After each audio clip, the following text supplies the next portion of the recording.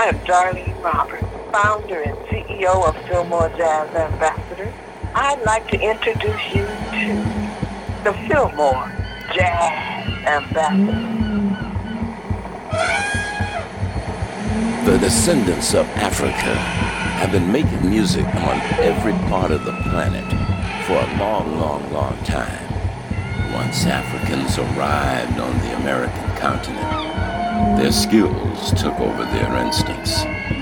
Living in abundance in the motherland, there had been no shortage in what resources an African could draw from.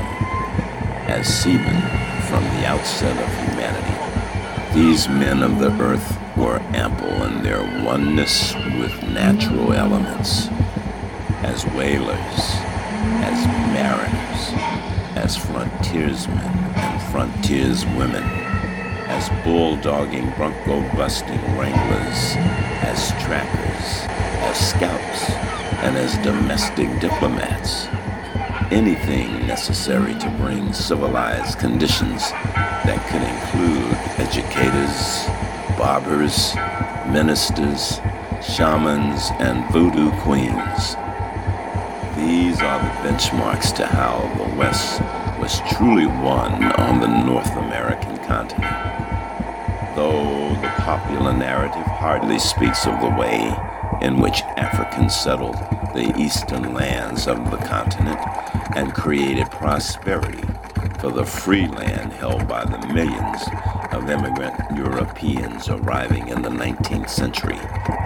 It was the Africans who provided the light, the heat, textiles, shelter, protection, and entertainment during the hours of the evolution of the United States.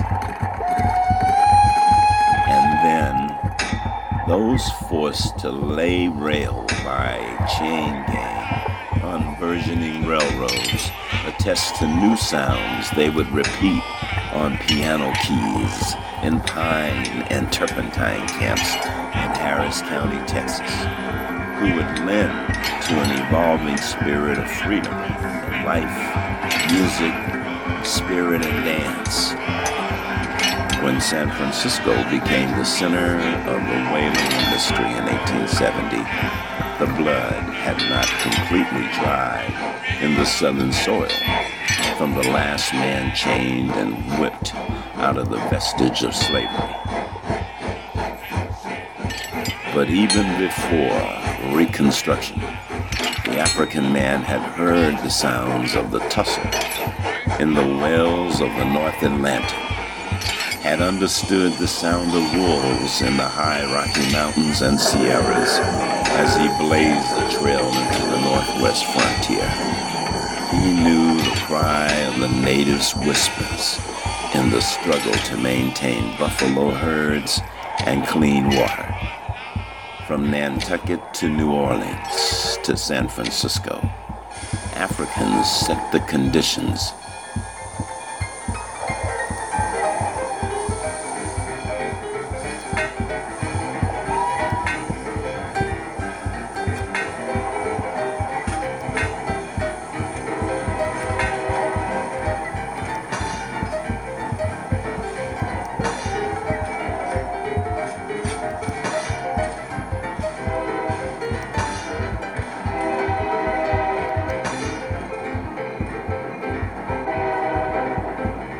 The African had arrived at Veracruz with Cortez and tamed wild horses alongside vaqueros to bring cattle into domestic livestock.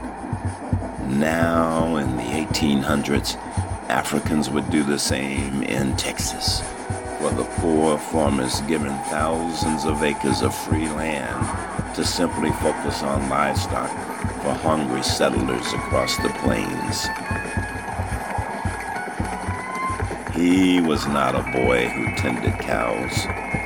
He was a skilled herder and wrangler whose skills enabled the great cattle drives from the Red River to San Francisco. And yes, singing the sounds heard across the prairie and Southwest as was the Mountain Man Tracker Scout sounding his goat horn from the crest of the mountains, as was the whaler who made his way around Cape Horn to the yaw and deep bellow of mammal calls, where shipwrecks amassed in 100-foot-high violent swells as the Atlantic meets the Pacific.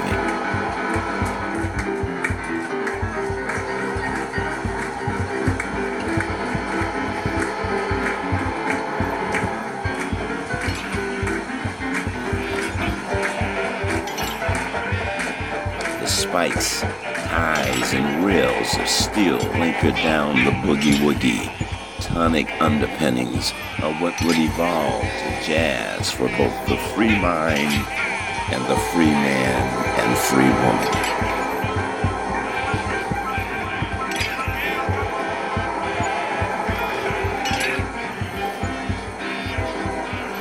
By the 1870s, the boogie-woogie piano keys played in pine tree rail camps of East Harris County, Texas, were moving along the rails to New Orleans, to Hot Springs, West Memphis, East St. Louis, to Kansas City, over to Naptown, to Chi-Town, to Cleveland, Gary, and Detroit, across the Erie to Pittsburgh, Buffalo, down the Hudson to New York City, Camden County, Philly, Baltimore, D.C., Providence, and Newport, Rhode Island, on through the Caribbean, across Panama, up the coast of San Francisco, Seattle, and Los Angeles.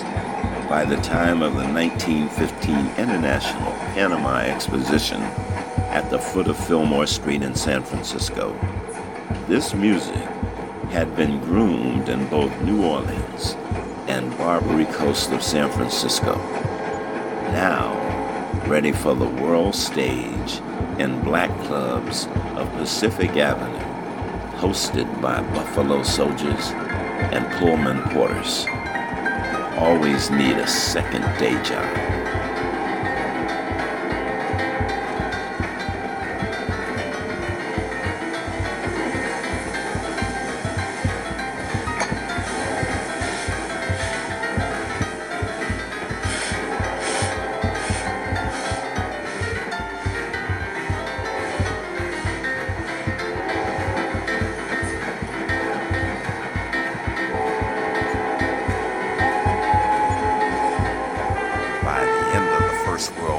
Everyone was hip, including the French.